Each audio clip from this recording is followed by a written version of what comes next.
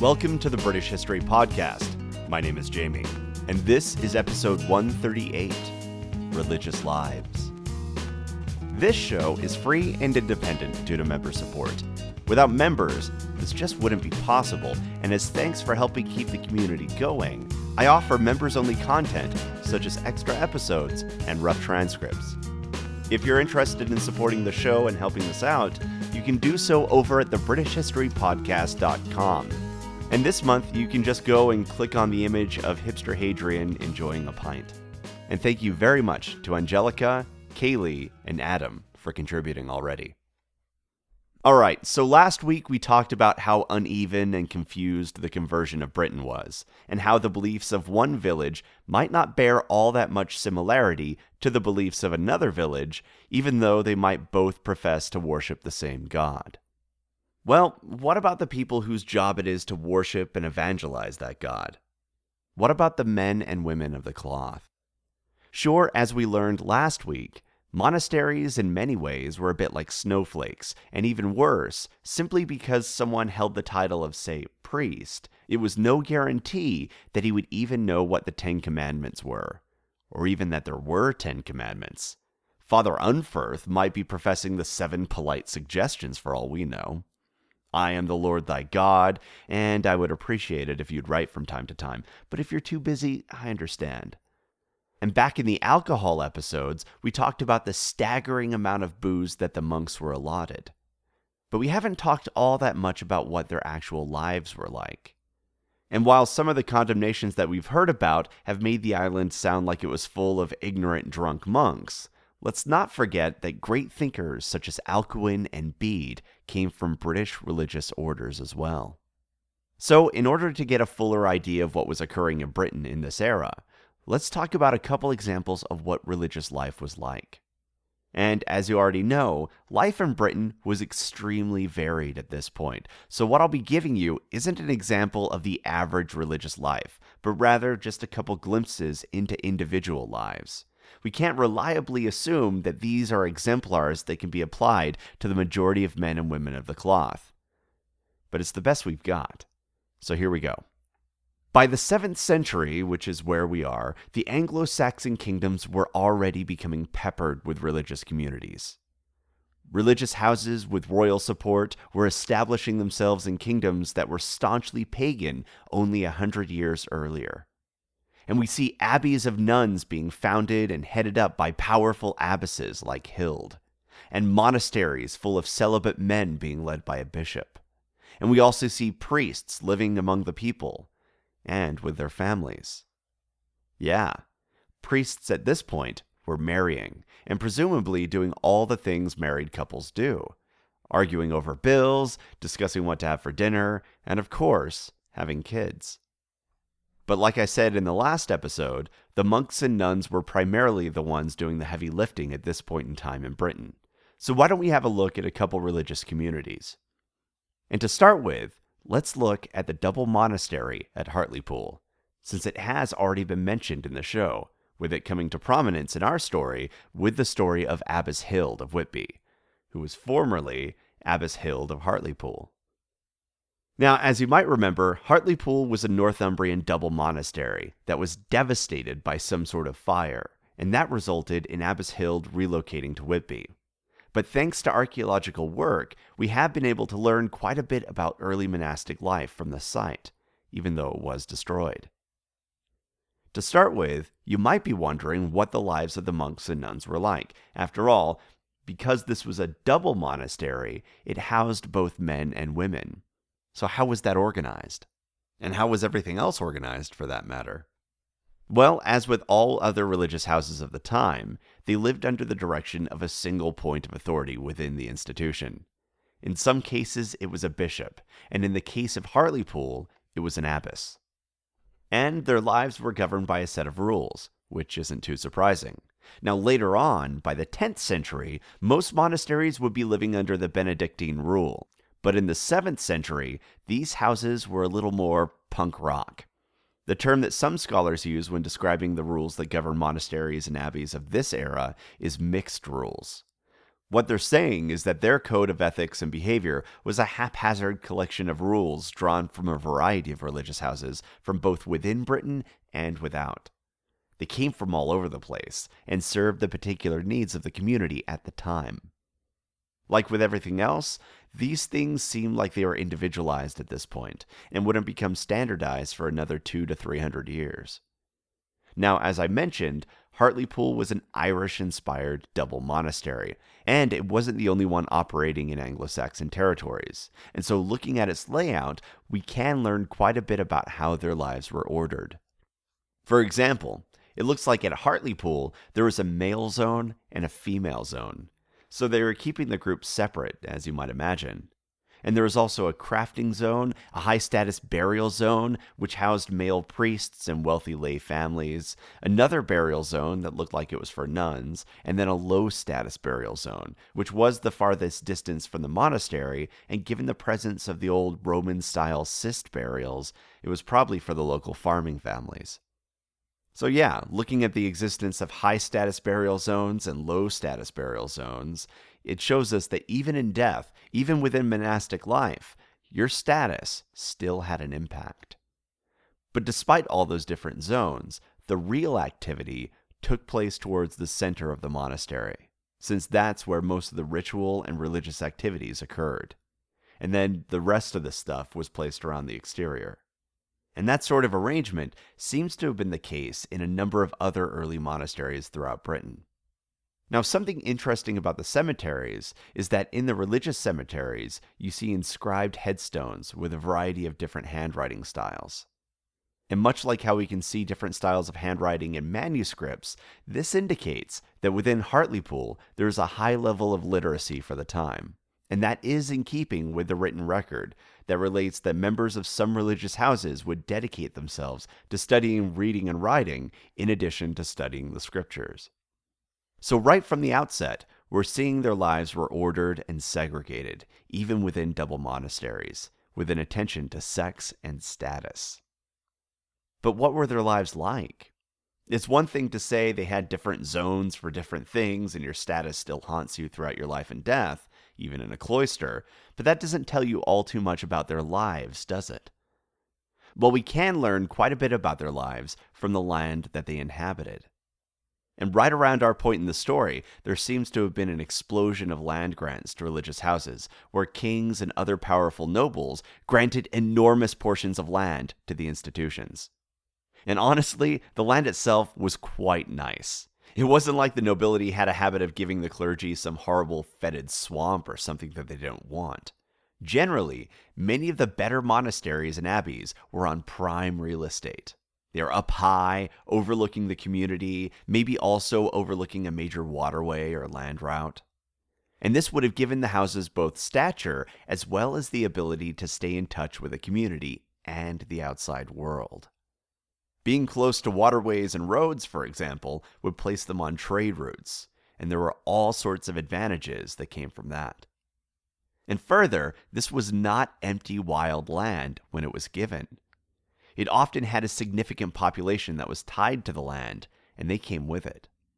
And that fact answers a question that you might have had. Given the economy of the time, how did these monasteries and abbeys survive? Well, they survived largely the same way that the nobility did, through the labor of the lower classes, who then paid food rent and tithes up the ladder, which in turn freed the monks, nuns, and assorted clergy to essentially live a life free of hard labor. The wealth being funneled up to them allowed those living at Hartlepool and comparable monasteries to focus all their energies elsewhere. But it had a very interesting side effect in that the clergy were essentially able to live lives very similar to the nobility. And I suppose that makes sense when considering how many of these houses were packed with the kin of noble families. So we can guess that for the average farmer, little changed when a monastery or abbey took over. They were still being taxed, and they were still being ruled by the same group of families, only rather than their rent going to their lord, it now went to a bishop or an abbess. And if you're asking how could these nobles afford to just hand over entire communities to the clergy, don't forget the talks that we've been having regarding the economy of the time. These people had land and wealth to spare, and a lot of it. We're not talking about President Obama level wealth. We're talking about super Anglo-Saxon Bill Gates. These people had more wealth than they could dispose of. In the case of some more powerful dynasties, I mean that literally. Running around and annexing minor kingdoms like Lindsey and the Middle Angles was certainly paying off for them. And religious houses were probably a cheaper way of dealing with the ambitions of family members who weren't destined to inherit and might have been sharpening their knives. I mean, that's got to be kind of scary for family reunions. So creating a leisurely and dignified residence for potential rivals to live in was probably the best way to go, and it was certainly preferable to giving them individual tracts of land, which might only serve to make them more powerful and more of a threat in court. By doing it this way, all the liege really needs to worry about is the bishop or the abbess, rather than a host of extended relatives who all had smaller tracts of land. And as a bonus, none of these nobles were having kids now, or at least they weren't supposed to be having kids. So the family tree was being pruned without anyone needing to go to war. It's kind of ingenious when you think about it. And given this aspect of how the monasteries were organized and used, I suppose it isn't too surprising that they had a reputation for spending more time studying booze than they did studying the Bible. But I want to make it clear that I'm not painting all of them with the same brush. There were certainly incredibly pious individuals and learned scholars. Some of the manuscripts and sculptures that were produced in the monasteries at this period are astounding. And of course, we're getting into the era of Bede, so there certainly were some bright lights. But I also wanted to make sure that I described some of the structural conditions that these houses were founded under, and why that might have contributed to the less than pious reputation that the English clergy had at this point in history.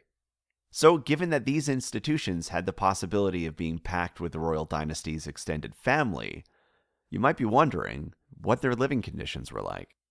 Well, if you're imagining a big dormitory at Hartlepool, maybe with bunk beds and just rows upon rows of monks, think again.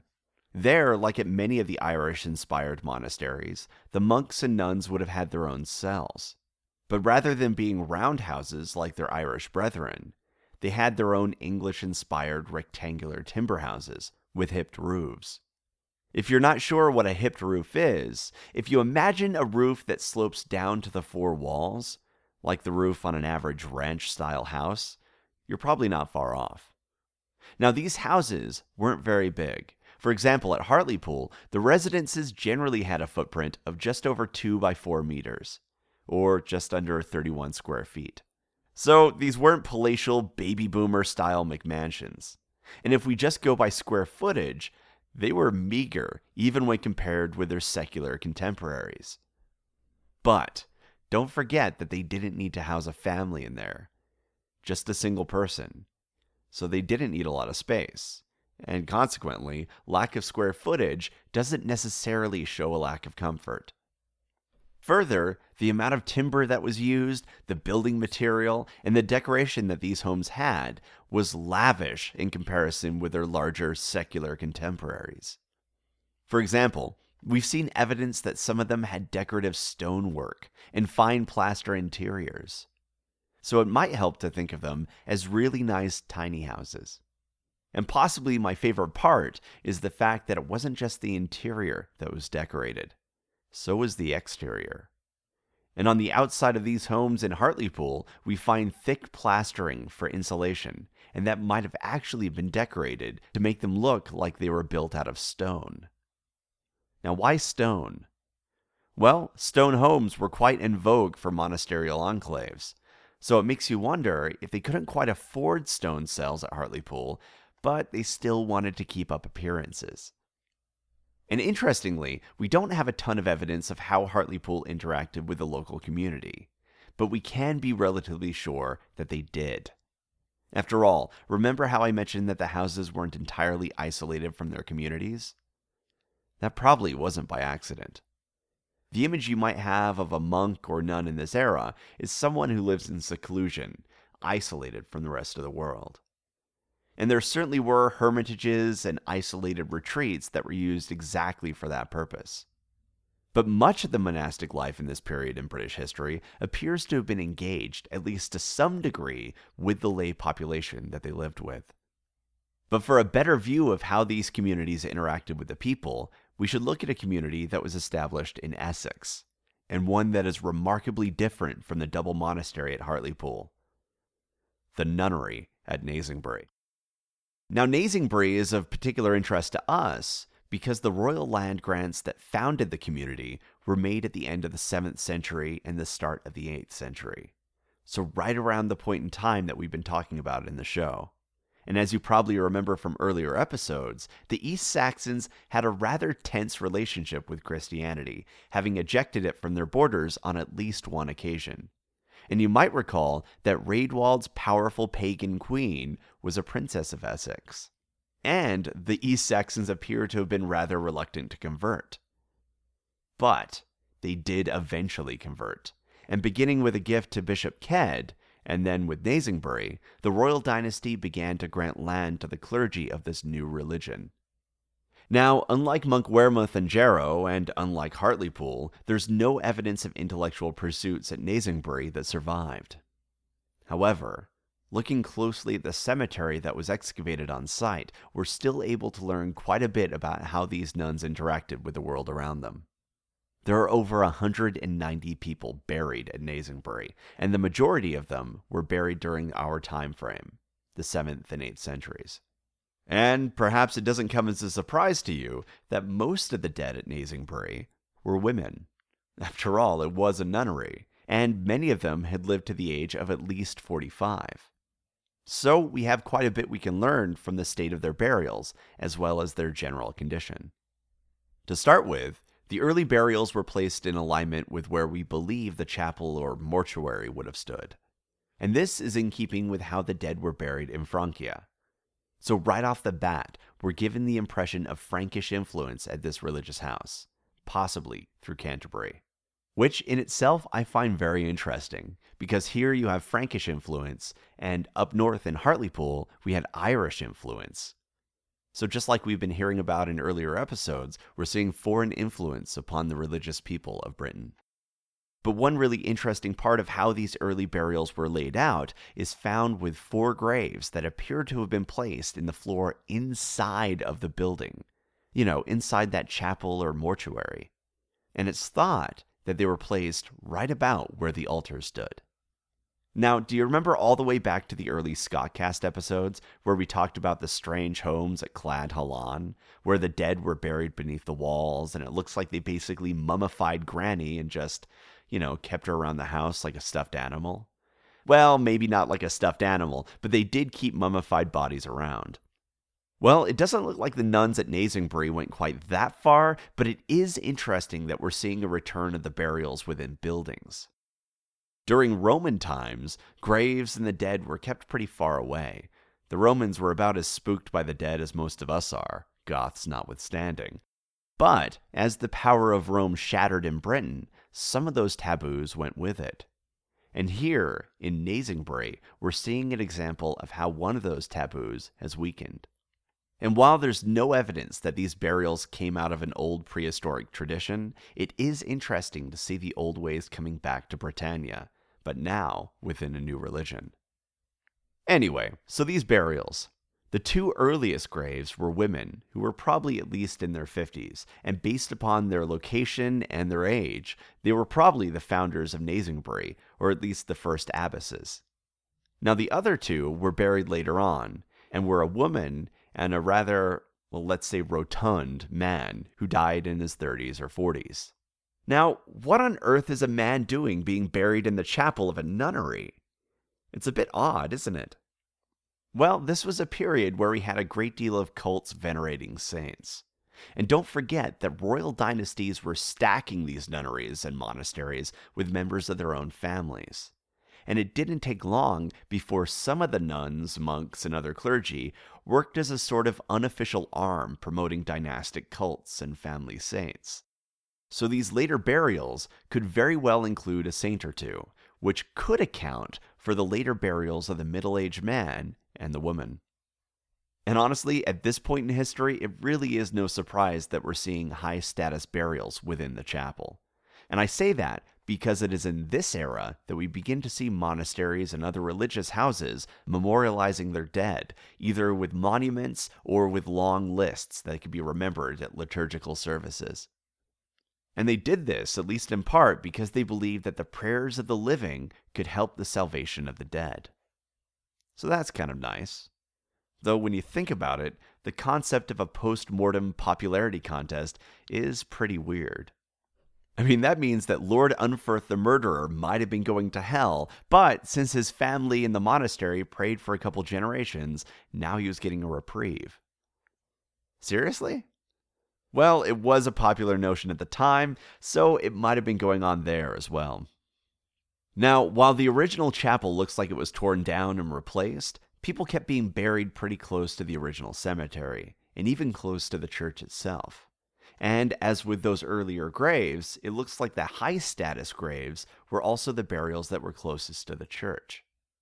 And interestingly, some of the high-status burials contain objects that appear to be amulets.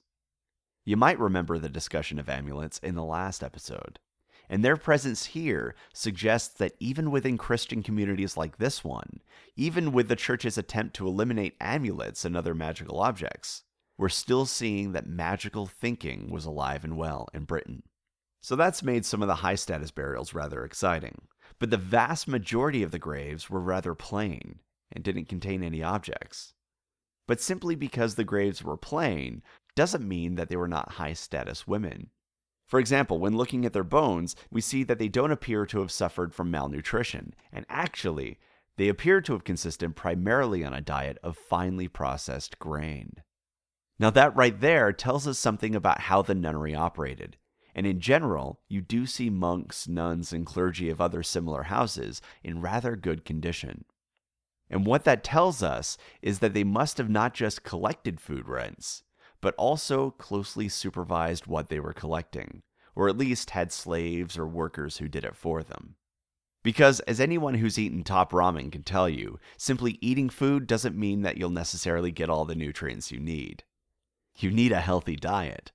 And they weren't likely to just stumble upon it simply by collecting whatever food was available from their tenants. What if everyone just started growing alfalfa all of a sudden? They needed a plan, and these women were living well, so they had to have had a complex infrastructure that ensured that. Further, based upon their average age and condition, it looks like they were celibate. Now, how do we know that? Well, first, they were nuns.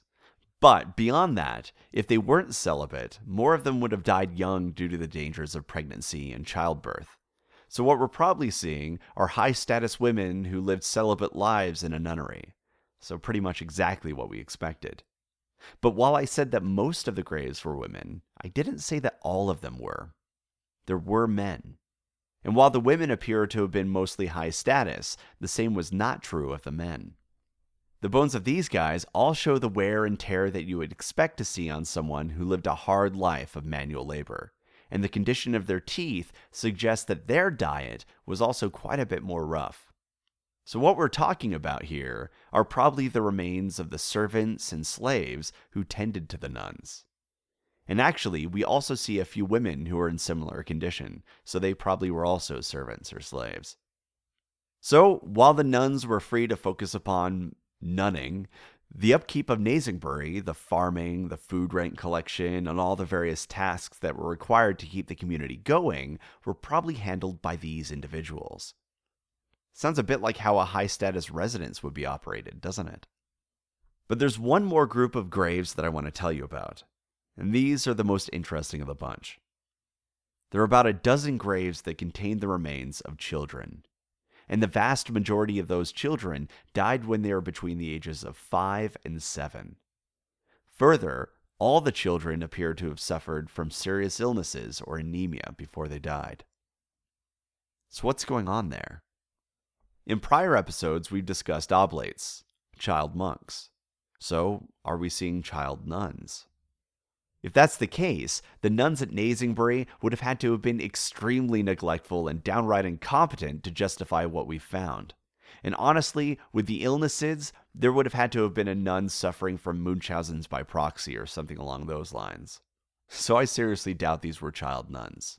But there is another explanation, and one that's much more interesting and I think much more likely. The nuns might have been caring for injured, disabled, or otherwise unwell children. In some written sources, we read of monasteries and other religious houses providing health care to the people of their communities.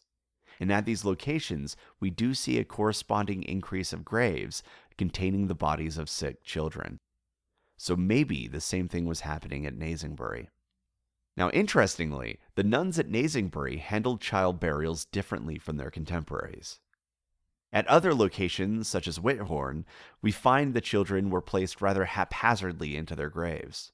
There's no rhyme or reason to how they were laid out. Their bodies were often just twisted one way or another. And some scholars have taken this to mean that they were hastily placed in the ground, while their bodies were still in rigor mortis. At Nasingbury, the children were buried in the same way as the adults, so laid out carefully, which would have required that the nuns wait until rigor mortis passed. Further, their graves were interspersed with the adult burials, rather than being given their own section like some of the other institutions did. Now, why the difference in burial practices? Were the nuns at Nasingbury just less troubled by the concept of a child's death? So consequently, they just didn't feel rushed to place the body immediately in the ground? It's impossible to divine motivations from something like this, so it's something that we might just always have to ponder over, but it is interesting that they did it differently. But something to note here is that the children were not the only individuals who suffered from illnesses. We also see a few graves containing men who suffered from congenital disorders, including Down syndrome and hydrocephalus. And that's led some scholars to suggest that Nasingbury, like some other religious houses, might have provided accommodation to members of royal dynasties who were unable to take part in all the activities that a nobleman of this era would be expected to take part in. So, what's the takeaway from all of this? What have we learned from the digs at Nasingbury and Hartlepool? Well, I would say the first thing that jumps out to me is that status is alive and well. And we're already seeing that dynasties were entrenching themselves within these orders, and at times, using them for their own benefit. And I'd say that we're also seeing that some of these communities were operating very much like the nobility, and that the commoners were likely working very hard to support both classes. And that could explain some of the wild behavior that was apparently taking place in some English religious orders at the time. But on the other hand, it is nice to see that literacy was being maintained and was starting to make a comeback. Further, it's gratifying to see that at least some of them were caring for the ill, though it is impossible from the digs to know whether this sort of care was restricted based upon class or whether it was available to everyone in the community. So I suppose that the takeaway that I'm left with is that unless you were part of the royal dynasty, life was probably pretty hard, regardless of whether or not you were living under the direction of a religious house. All right, thanks for sitting through yet another episode where I'm battling off a cold and my voice sounds a bit weird. I really am sorry about that.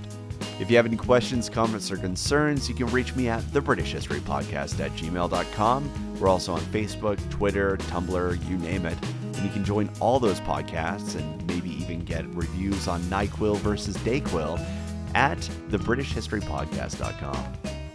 All right, thanks for listening.